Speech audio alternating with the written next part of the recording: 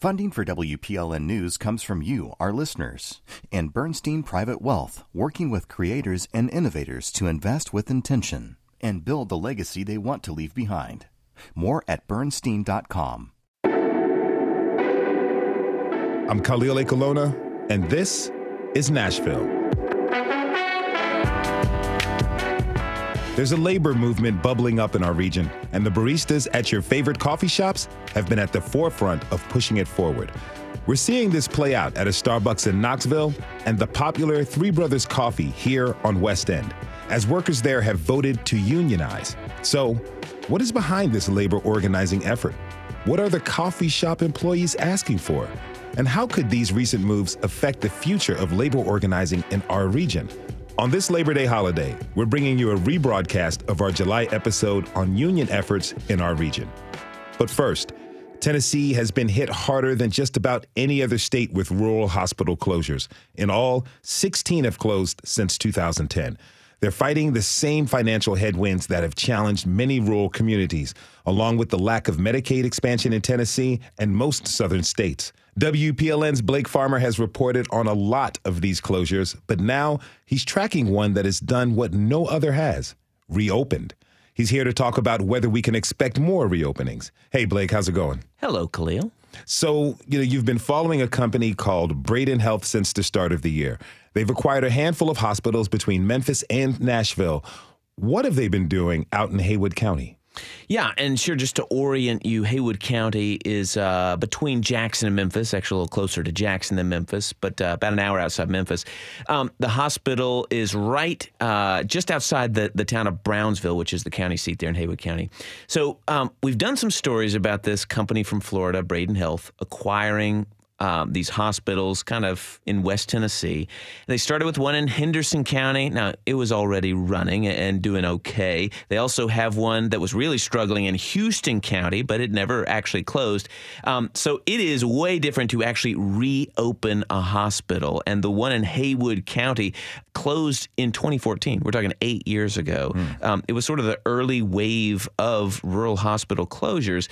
Why is it news? Well, it kind of had this soft opening last month and should be fully licensed in the next 60 days or so because they've passed all their state inspections. What do you mean by soft opening? I'm familiar with that in terms of restaurants, but hospitals? Well, it's kind of my term, not theirs. But it's a little complicated, but they right now they're really just operating this thing that's called a rural health clinic, and it's think of it as like an urgent care, and it's you walk into the ER and there's a door over here and you can go into the clinic.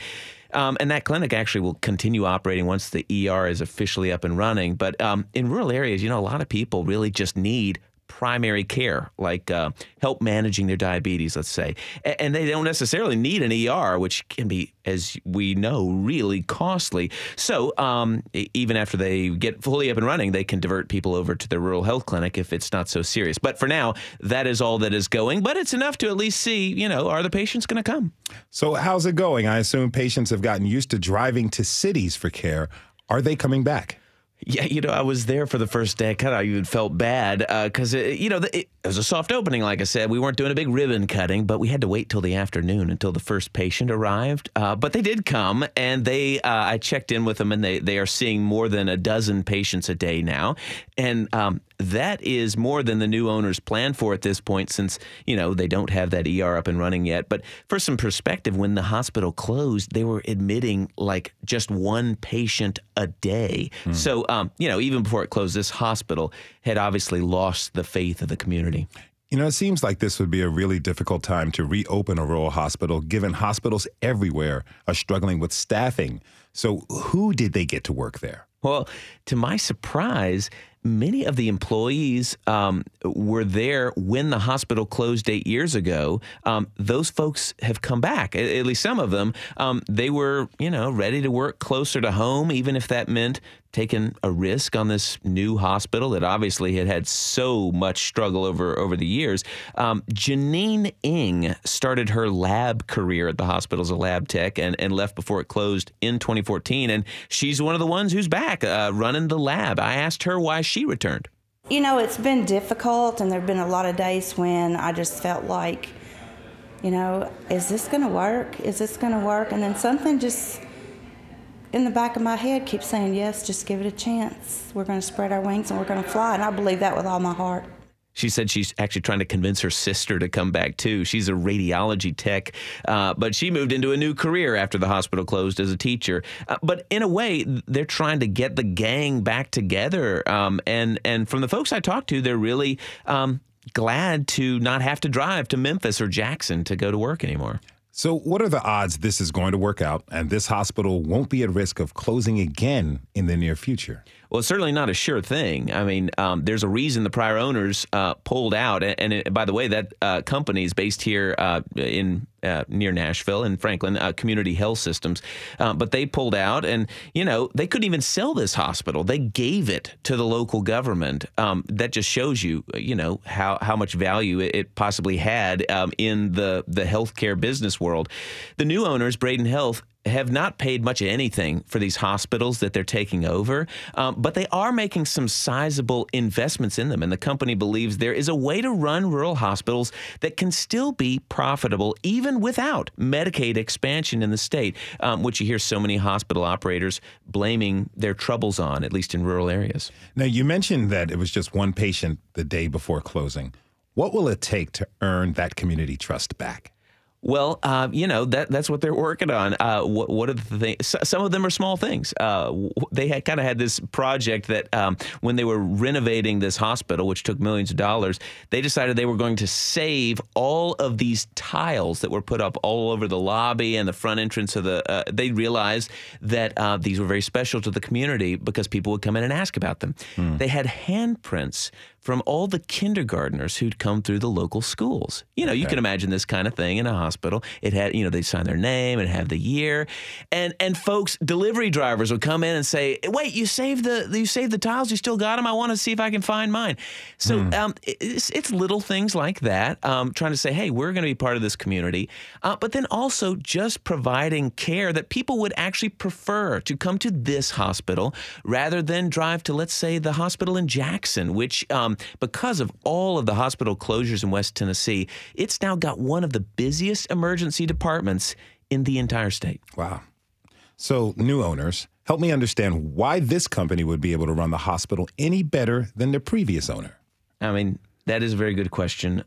Braden Health, which was started by an emergency physician in Florida named Bo Braden, he kind of has this thesis that if you offer the right services that will get plenty of use, but not the services that will lose a bunch of money, and you also stay on top of wasted materials. He's big on making sure their supplies don't get out of date and have to be thrown away.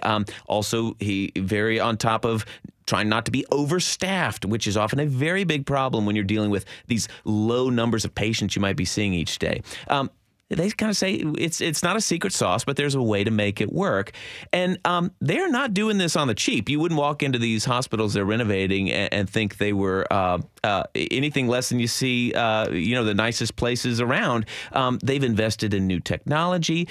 They're really big on making sure they have the latest CT scanners, which are very expensive pieces of imaging equipment. But they say one of the reasons that patients have to be referred to bigger hospitals is because you don't have the technology to do, let's say, a CT scan, which you use for all sorts of things. Could be head trauma, could be pneumonia. But they say this way they'll be able to keep more patients in their hospital and have them admitted, which means they will have to pay a bill at some point, but it'll keep the hospital afloat rather than just being an emergency room that sends everybody to the big city. So will we see more rural hospitals reopening in Tennessee? Well, Braden Health has plans for at least one more. Decatur County General Hospital is now theirs, but it is currently trashed. I mean, it is a total wreck, literally has been flooded out, part of it. And so it is going to be a while before that thing actually gets going. There are other companies, or at least one more company that's working in Tennessee. There's one called Boa Vida that is working in Jellicoe, Tennessee, and I hear they're looking at other hospitals as well that are closed and could potentially reopen. But essentially, communities are desperate at this point. They're willing to basically give away these hospitals so long as it's the community, the local government that owns it, so long as someone seems to have some experience and will commit to running them as hospitals. But for what it's worth, the big health systems, even those that specialize in rural hospitals, and there are several that are based here in Nashville, they're not going after many of these facilities. Often the economics, they're pretty black and white when you look, on the ledger. Even being the only hospital in these towns, in these counties, if the population is aging, the local economy is sputtering, it means you don't have many working folks with private commercial insurance, which is really what hospitals need to thrive. So before you go, that reminds me, we've got this company working around West Tennessee. Is this related to the Big Blue Oval city announcement where Ford is building this massive battery and truck plant?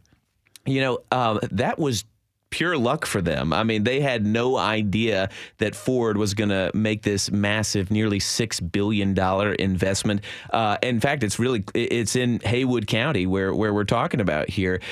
They started buying these hospitals in 2020 before any of that came out. But you're exactly right, though, that kind of thing where you've got this growth in rural communities where you're going to have new jobs, all sorts of jobs that are going to be tied to that.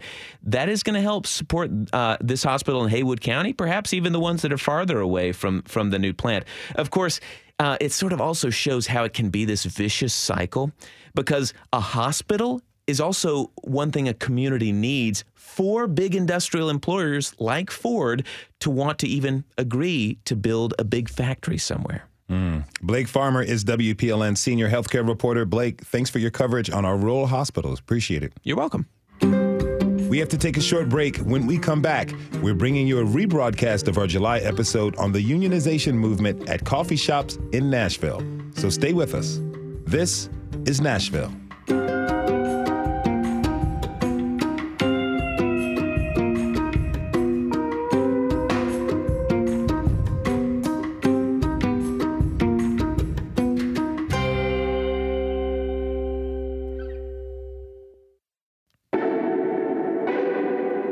I'm Khalil Ekolona, and this is Nashville. The pandemic has made a lot of us look at employment differently, as people have reevaluated their relationship with work. Things like working at home, livable wages, and good healthcare benefits have become increasingly important factors when considering taking a job or staying in one. The coffee business is no exception. This spring, employees at the popular Three Brothers Coffee on West End voted to unionize, and they aren't the only ones. My next guest says she tried to get a similar effort off the ground at Barista Parlor. Sochi Cruz Lopez, welcome to This is Nashville. Hello. Hi. Thank you for having me. Pleasure to have you with us. So tell me, how long did you work at Barista Parlor? Yeah, so I was at Barista Parlor for about 7 years. How would you describe your time there? Did you enjoy it? I did. Yeah, I really did. It was a, fun place to work out with everyone, like with the coworkers. It was a good time. So in December of last year, you began to have conversations with management about wages. Why? Yeah, so it actually started in October when we started having conversations. Well, I started having conversations with upper management about wages, because this has been an ongoing topic amongst all the baristas, In the past, we've had people leave. We had people work double jobs, trying to sustain themselves and support themselves, or work doubles, and it just didn't seem fair, Were those conversations you had, were they encouraging? With the coworkers? With management? With management, they always seemed like they were telling us or telling me that, hey, like, whatever you want to discuss, talk about, like, it's okay to come up to us and talk about it, So it seemed like they were receptive, but the conversations never went anywhere. So you did begin to have other conversations. Who were you having those with? Those other conversations were with the coworkers. So what happened next? So I started hearing about how other people at the shops were feeling a similar way, and they wanted to change things and take action, So I started reaching out to other people from other shops and kind of having meetings, outside of the shop, and talking about ways that we can change, or ways that we can approach collectively, all of us approach upper management and change how wage has been at the shop for so long. So in those meetings with all the different locations of barista parlors and your colleagues, Were you all specifically talking about unionizing at that time? We had discussed to unionize for sure. Yeah, we were exploring all of our options and which option would be the best one for all of us, you know? So after a few meetings with your colleagues, something changed. Can you tell us what happened? Yes. So we like, as far as the coworkers, like we were all feeling pretty encouraged and we were really for this, you know? And somehow, you know, management found out about our meetings, our collective ideas and everything. And I got fired for it. You know, they, out of nowhere, just one day, I had a call from the operations manager at Barista Parlor. He calls me. He's like, hey, for reasons of disrespect and subordination, we're letting you go effective immediately. Now, did you ever have any incidents? You get written up. Sometimes jobs, you know, when there's an incident happening with an employee, there's a process of writing people up. And after a great number of them, then they find out reasons to let people go. Have you ever had anything like that happen? Not in the 7 years that I was there. No, I never had any disciplinary action. I used to manage one of the shops, you know, so I had been there for a long time and I had a good relationship with upper management. So the allegations of me being disrespectful and insubordinate just didn't add up. So how did you feel when upper management called you and told you that? I had a feeling that this was going to happen. You know, when I started to get a kind of a sense that they might know because I had been pushing for this for a while.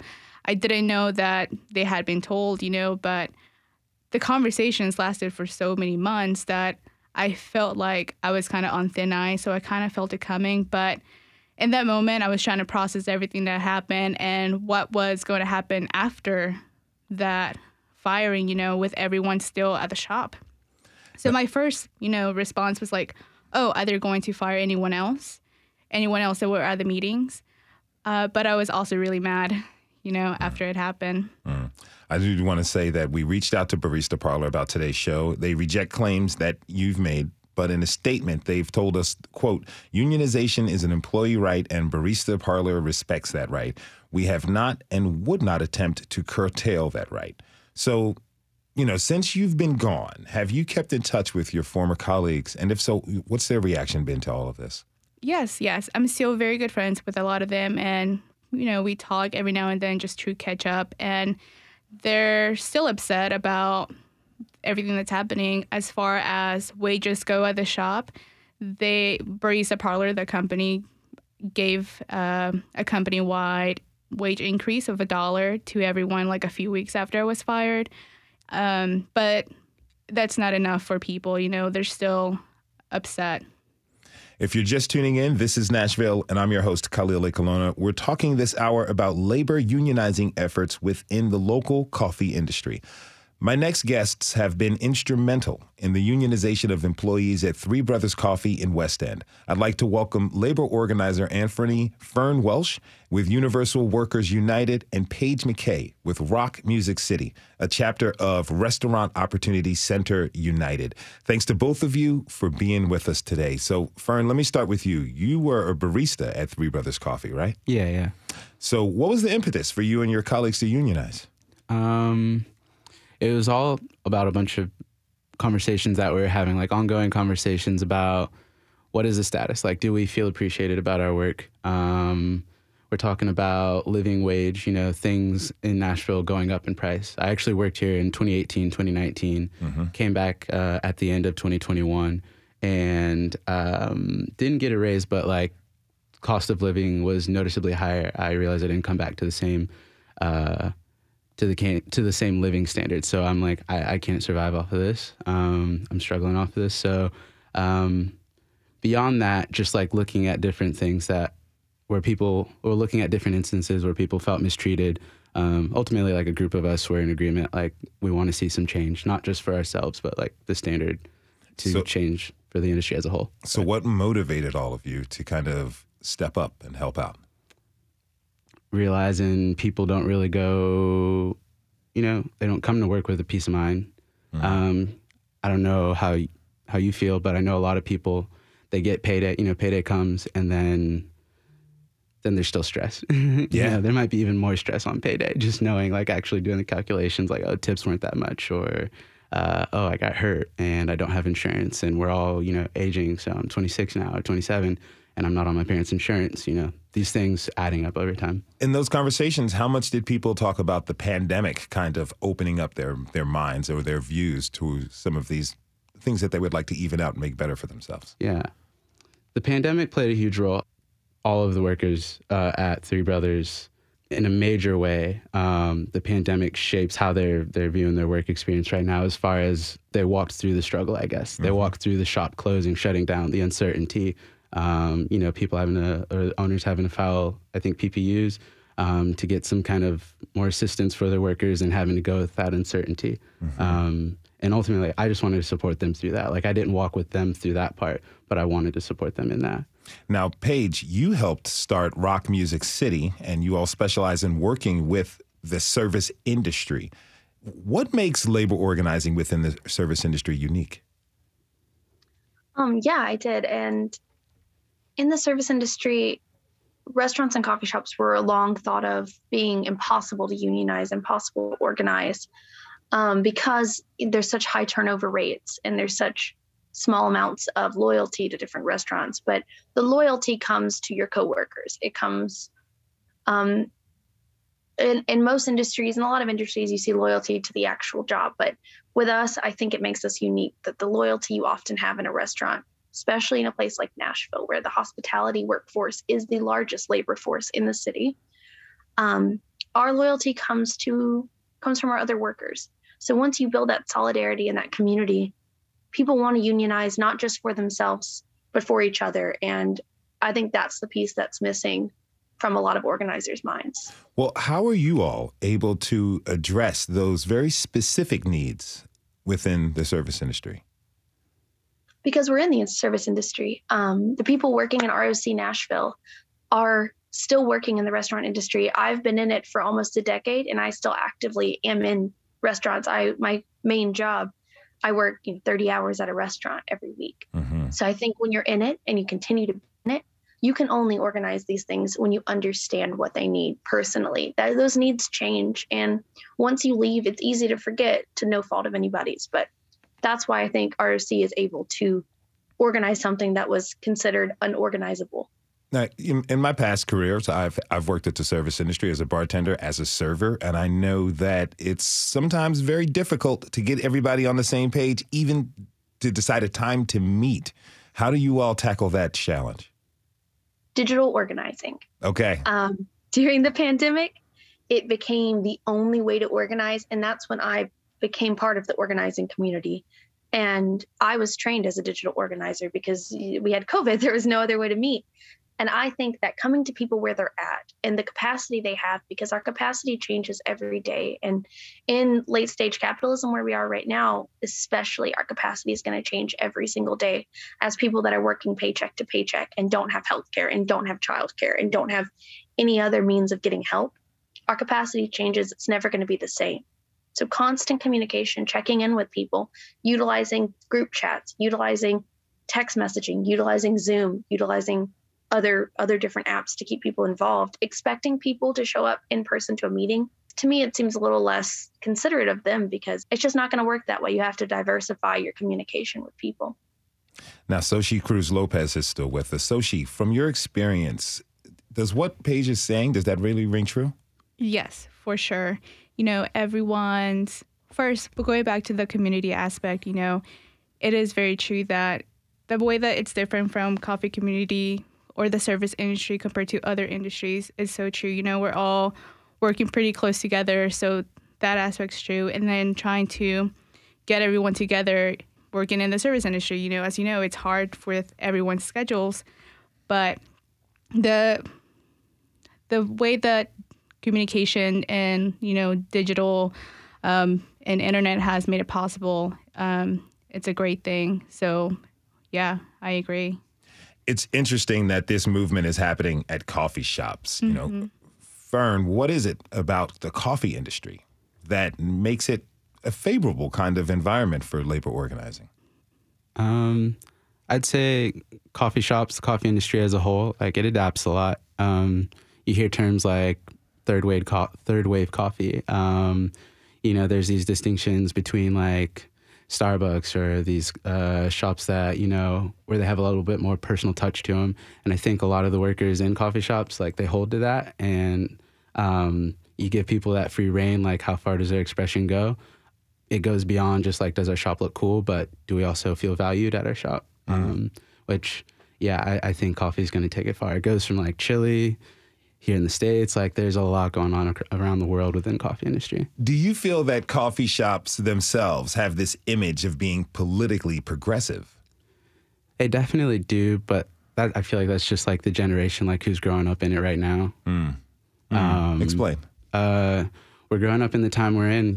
I'm 27, so I think I work with a few people who are a little bit older than me, and I work with a lot of people who are younger than me. So you've got this like, we grew up with the internet, we grew up with computers in our houses and our phones, and we understand social media a little bit more. So we understand that representation and how to flex that muscle a little bit more. And when we're asked like, what do you need? What do you want? Like, it is a part of us to go to our phone and maybe ask a question, put it out there into the world and see what the response is like. And that's kind of what it materialized into. Now, Soshi, what's next for you now?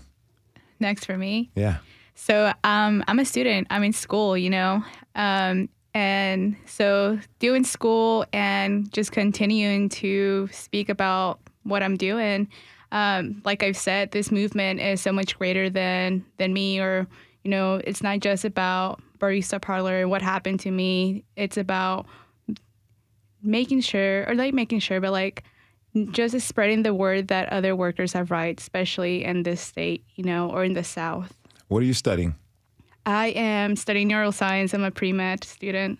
Okay, so real quick, so as you move forward, considering what you said, in your medical career, how are you going to use these experiences to kind of guide you in the work that you do in the future? Yeah, there's a lot of, still a lot of inequality, even with students. And if anyone out there who has been going through, who's gone through medical school, I haven't yet, but I have a few friends who are in medical school. There's still a lot of inequality there with not just the pay discrepancies, but in terms of workload and conditions and everything. So I will continue to advocate for all of us. That is Soshi Cruz Lopez, former employee at the Barista Parlor, who says she was fired for attempting to organize her colleagues. Thank you so much for being here. Thank you. We have to take a quick break. When we come back, we'll continue our conversation about labor organizing in our region and invite a representative from the AFL-CIO to the discussion. Are you currently a member of a union? Are you fighting to organize your coworkers? Tweet us at This Is Nashville. We'll be right back.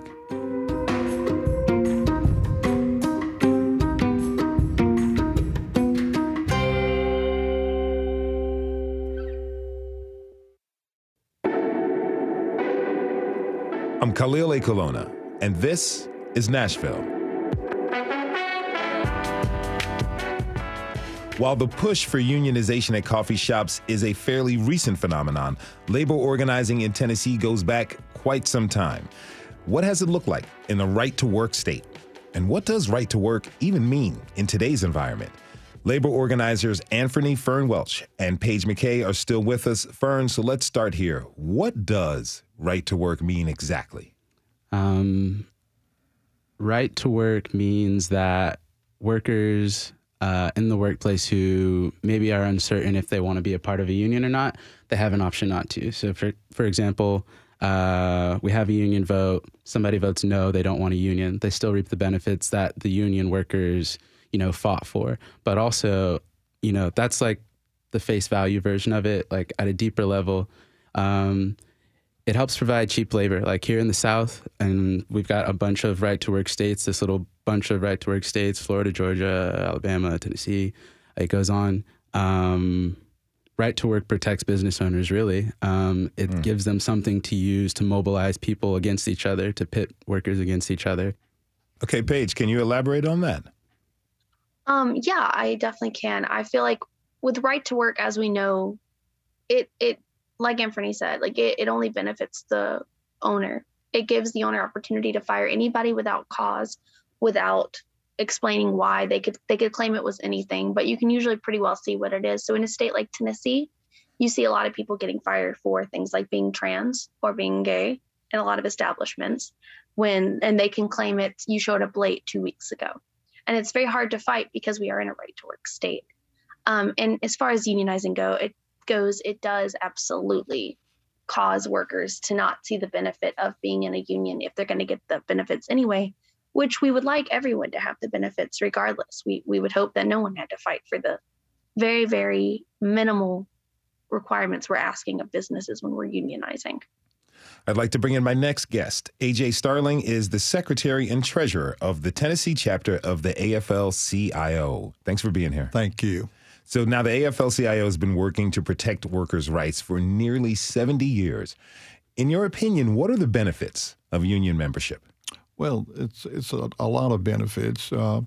First, you have a voice on the workplace when it becomes issues of safety, working conditions, vacations, salaries. We normally negotiate for those particular benefits, and it gives the worker a voice. It feels like they're part of what they are working for. How long have you been a part of the AFL-CIO? Gee, a long time. I would say 28 years. I've been in this movement, and I've loved every 28 years of it. So you've got this personal, long-term perspective on this.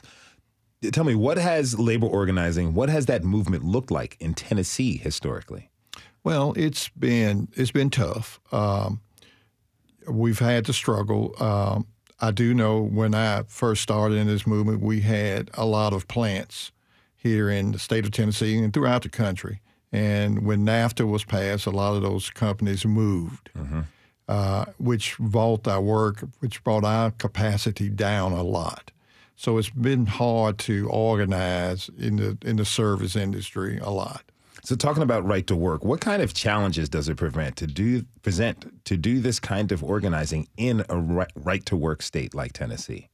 It's tough, but as I listened to the other guests earlier, it's all about personal choices. It's all about, do you want to be part of having a voice in the workplace? When we have those issues come up and people want to be recognized and be valued, it becomes an easy tool. In Tennessee, I think workers are mistreated. They're mistreated in a lot of ways. As the young lady said earlier, just getting fired for no reason. We need to stop that in this state.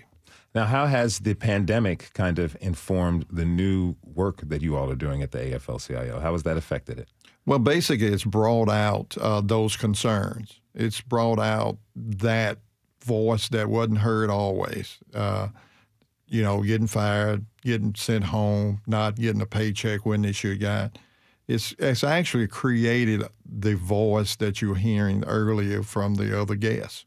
So, speaking of the pandemic and a lot of other things in the world, we are in a great moment of change in a lot of ways. Have you all had to adapt what you do to keep up with the changes in the labor force and the kind of things that workers today are looking for? Absolutely, we had. When I started in the labor movement, we did mostly mailings and the phone calls and the door knockings and things like that. Now we've got internets, we've got Twitter, Facebook. We've learning to adapt and reach out to people through those mediums, which has caused these increases for people to hear what the labor movement is about. And a lot of times people think it's all about money. Well, we care about people. We care about working conditions. Have you had an expressed interest or jump in interest since the pandemic? Yes, quite a bit. As a matter of fact, we've had several organizations that have affiliated and formed since the pandemic. I would say from the state level, we've had at least 5. If you're just tuning in, this is Nashville, and I'm your host, Khalil A. Colonna. We're talking about the labor movement in Tennessee, where it's been, where it is, and where it's going. I think many people would say that having more than one labor organization group is a good thing for all workers. More people can receive more help and support and find the approach that fits them best. Paige, tell me, What sets Rock Music City apart in your approach to labor organization?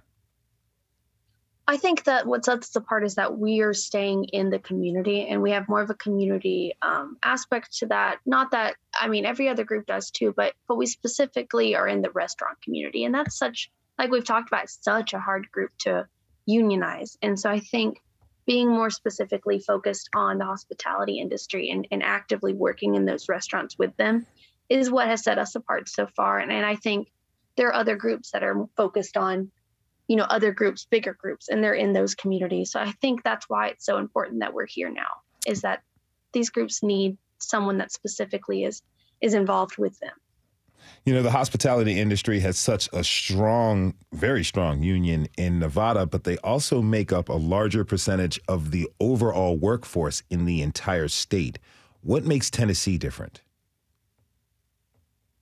I mean, probably, I guess simply that there aren't as many big cities, right? So, you know, in Nashville specifically, the labor workforce of the hospitality labor workforce has a strong hold on this entire city. And really, if you think about it, Memphis and Nashville's labor and hospitality has a stronghold on the entire state, because all of the money that the state is getting out of taxes is coming out of Nashville. And the people making that money are restaurant workers. And when restaurant workers start to realize that, that's when real change can happen. Now, AJ, do you all work with Rock Music City? Yes, we have a good relationship, and through our state organization as well as our central labor councils. I do know the central labor councils work really close with these organizations.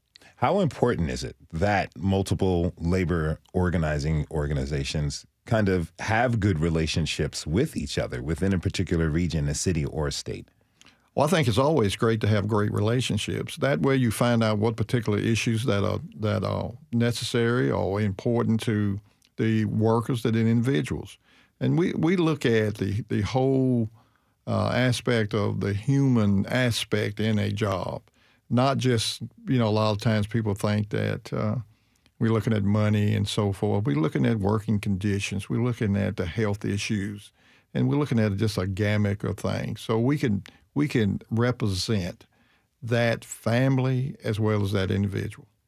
Now, Fern, what makes Universal Workers United different? Sorry, it's actually Unemployed Workers United. Unemployed Workers United. But it is universal. What makes it different is it started off as Unemployed Workers United, a response to COVID-19. So kind of like the question you asked earlier, like about, you know, COVID and like organizing, a lot of people realized that they had no backing. They had no support. I think if unions were in place before COVID, a lot of people would have seen themselves with, you know, a paycheck. At least during some of COVID, they would have seen themselves with some protection. But what makes Unemployed Workers United different is the fact that it is adaptive. Like, it's come out of that phase of being a place. It's come out of that that pandemic phase, and now looking at workers and their experiences right now, like recognizing that we need to lean more into like this digital age and how do we bring people together. But yeah, I think its adaptation, its adaptability is probably the biggest thing. The name is probably a little bit like misleading, but we're here to raise the standard for any industry, whether you're employed right now or you're not employed. Now, AJ, looking back, the civil rights movement and the labor rights movement are pretty intertwined, right? That's correct. Tell me, what's the significance for you personally? Personally, it's all in one. If I am going to have civil rights, I've got to have workers' rights as well. And to the labor movement, if you go back into the reason why Dr. King came to Memphis, it was a labor strike. Mm-hmm. And a lot of people don't always know that, but it was a labor strike. And he came to represent those individuals and support their right to join a union. Now, I believe, Fern, you got inspired by parts of the civil rights movement, correct? Tell me about that. Well, I'm from Florida, but coming to Nashville the first time around, just learning about the city's history, learning about the sit-ins that were taking place downtown, you can go check them out at the downtown library. They've got this civil rights room. And if you go into that room, they've got a bunch of books, they've got pictures, they're pointing at all these different figures, but they also have some documentaries where they like talk about the anatomy of a protest and the preparation that goes into organizing, and not just like here are the facts, but here's like where we need to be mentally as we're facing, the people against us, the people who are the union busters, what have you. And yeah, and like AJ was saying, people don't realize that those things are intertwined, like the civil rights movement and the labor rights movement. But it is, fighting capitalism here. Mm-hmm. Now, AJ, you're a longtime union member, and you've seen a lot of change over the years. As we move into the future, where all of us are looking at employment and the nature of work differently, what should we keep in mind? Well, number one, we should always keep in mind that we're dealing with human beings, and we're dealing with their families along with it. And that's why they work. They work to support themselves as well as their family. Do we need to tweak on how we need to reach out to people? Absolutely. Technology is changing every single day. It's changed probably today than it was yesterday. So we are going to have to learn to use those instruments and use that technology to advance our cause, to represent our people. How do we do that when people look at unionization as a political situation, as a political divide and whatnot? How do we approach the humanity in this? Well, number one, with the two speakers that we got today, they're young individuals, and those are the people that it's going to help this labor movement move forward. They're going to do it as sight unseen. A lot of times we can send messages out through Twitter, Facebook, and all the other ways. But guess what? At the bottom line is, do I trust A.J. Starling as an individual to tell me the truth? And as long as we can continue to always keep that human element involved in it, as Paige has said, we're going to have to go to where people are. We're going to have to learn to get off our horses and and go and say it's a better way, it's a better life through organization. Paige, how does that resonate with you, hearing what he's saying about the importance of humanity in young folks?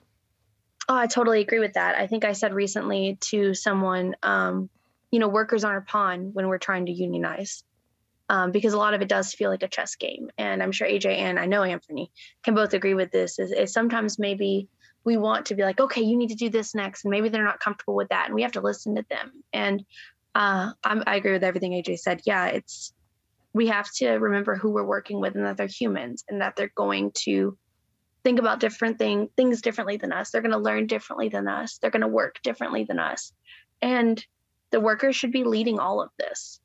Them and their families know what they need more than we're going to know what they need. And that's something else with restaurants and coffee shops. What are your hopes for the workers of Tennessee? My hopes is to see them liberated.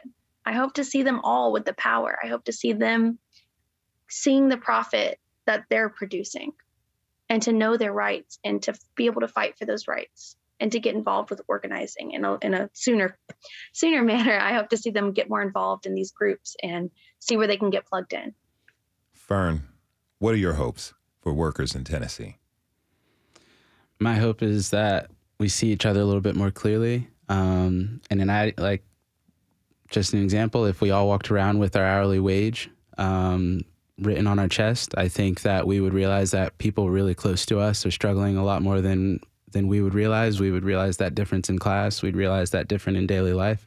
And I hope people could get fueled off of, just like that awareness of each other and willingness to fight for each other. That would be a very interesting day if everybody walked around with their hourly wage on a T-shirt on their chest in this town. That'd be crazy. We'd have to be honest with ourselves. Yeah, that would be something downtown. Now, AJ, looking ahead to the fall, right to work is on the ballot, right? That's correct. What can we expect? Well, it will be on the ballot along with 3 other constitutional amendments. I think it will be right after the governor's race, and it will be right on the ballot.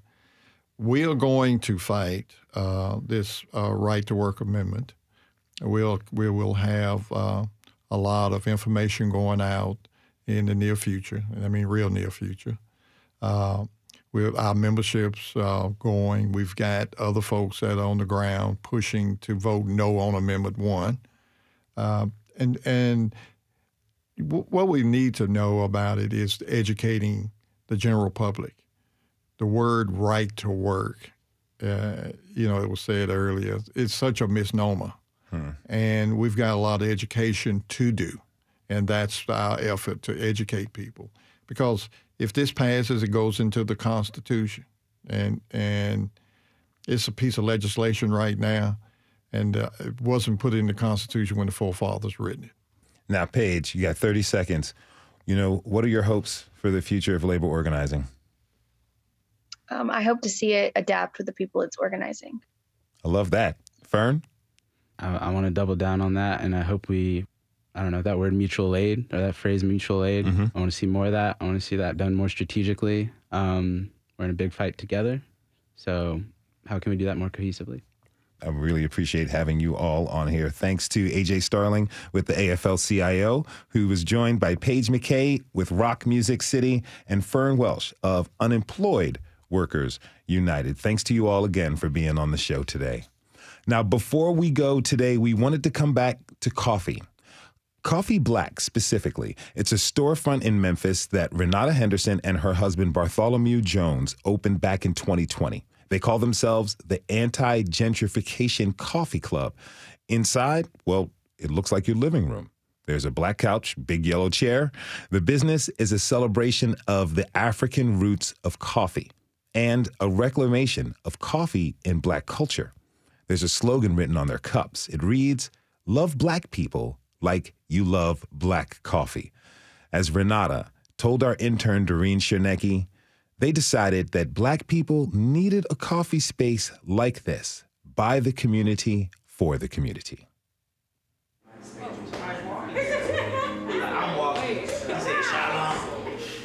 We have a lot of people in the community who are just like, we needed this, we love this. And specifically, we have people even from outside of the community, Black people, who are just like, this is the type of space I was looking for, where I can look around and see other people who look like me. I hear music, I smell incense, I see pictures. Like, it's not like this whitewashed walls and silence and all of this, but I can actually be comfortable here. It actually feels like my living room.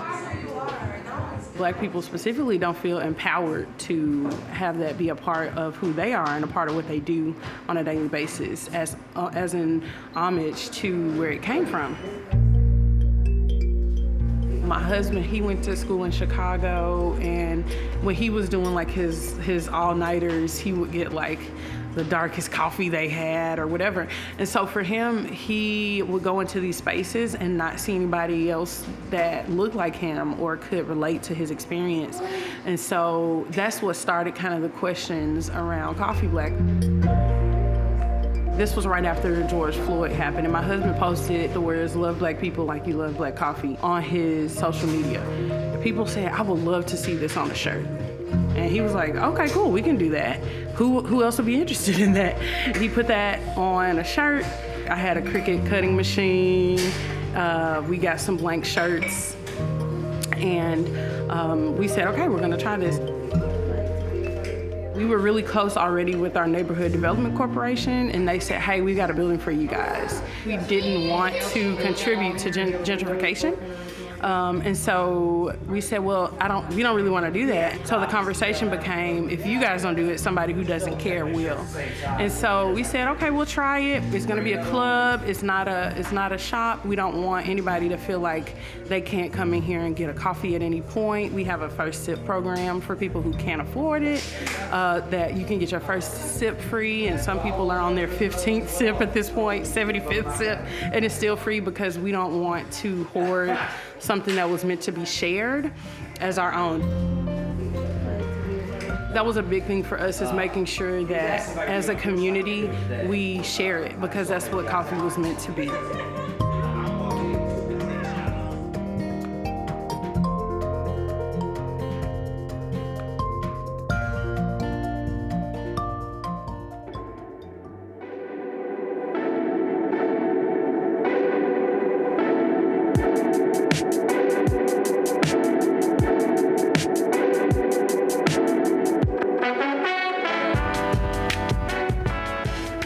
want to thank everyone who tuned in this hour for this rebroadcast. We'll be back tomorrow with a fresh new episode for you. This is Nashville is a production of WPLN News and Nashville Public Radio. Listen back at thisisnashville.org or wherever you get your podcasts. Our producers are Steve Harouche and Rose Gilbert. Our digital lead is Anna Gallegos-Cannon. Michaela Elias is our technical director. Our executive producer is Andrea Tudhope. The masterminds behind our theme music are LaRange and Namir Blade. The conversation doesn't end here. Tweet us at This Is Nashville. Find us on Instagram and tell us what you want from our show by filling out our quick survey online. This is Nashville. I'm Khalil Ekulona. We'll see you tomorrow, everybody, and be good to each other.